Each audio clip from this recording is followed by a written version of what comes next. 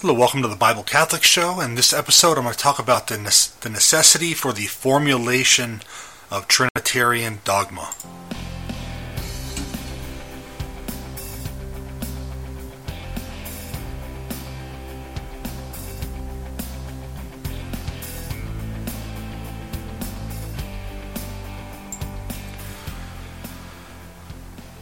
Alright, so the doctrine of the Trinity is a very complex subject, and it's one that we're going to go over in great detail over the next few weeks. Okay, today's show is just going to be more of an overview, and so as a result, it's going to be fairly brief. It's more to whet your appetite on what's to come in the coming weeks.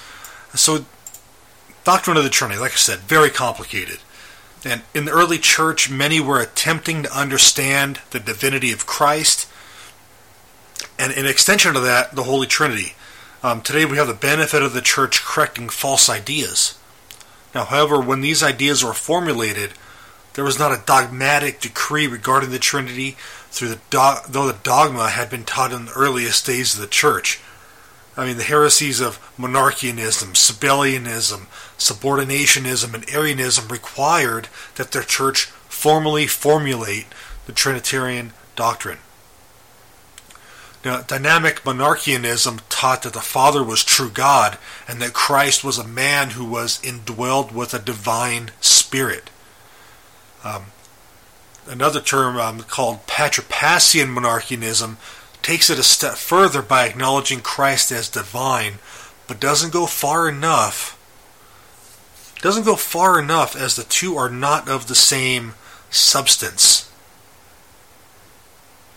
Now, Sabellianism, or modalism as some of us may know it today, taught that God manifested himself in different modes, and that there was only one person of the Godhead.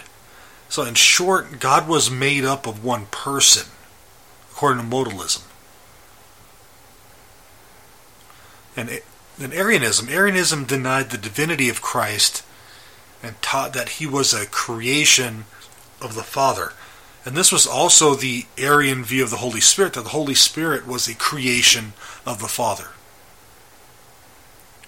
And also in that regard, he was subordinate to the Father. Now, the heresies that I just briefly mentioned, like I said, there can be whole shows about them, okay? This is not a whole seminary lecture or anything on these heresies. This is a very brief overview. Now, the heresies that we mentioned all have elements of subordinationism because in various respects the divinity of Christ and the Holy Spirit is lowered. Now, with these heresies being taught, the souls of the faithful were at risk.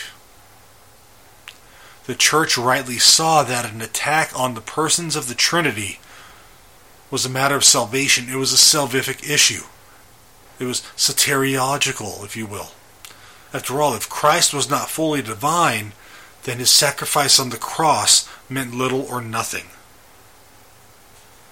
And the church responded to these heresies and formally defined the Trinity at the Council of Nicaea in 325. So all these heresies that were going around made it absolutely essential for the church to formally define dogma, to define what the Trinity was, and to formally condemn those teachings that were leading the faithful astray. And guys, like I said, this is going to be a very short episode, and we're right here at the end. Formulation of Trinitarian dogma, there's whole books written about it. This is just to kind of whet your appetite a little bit, and just to get those gears grinding. I have an article about it on my website, williamhemsworth.com. Go check it out. Thank you for joining me. I know it's been a couple weeks since I had a show up. I got really busy and I'm trying to do a little bit of time management, so we'll be more consistent going forward. We'll drop this show every Wednesday night. So thank you for joining me. Thank you for your patience. God bless you. God love you.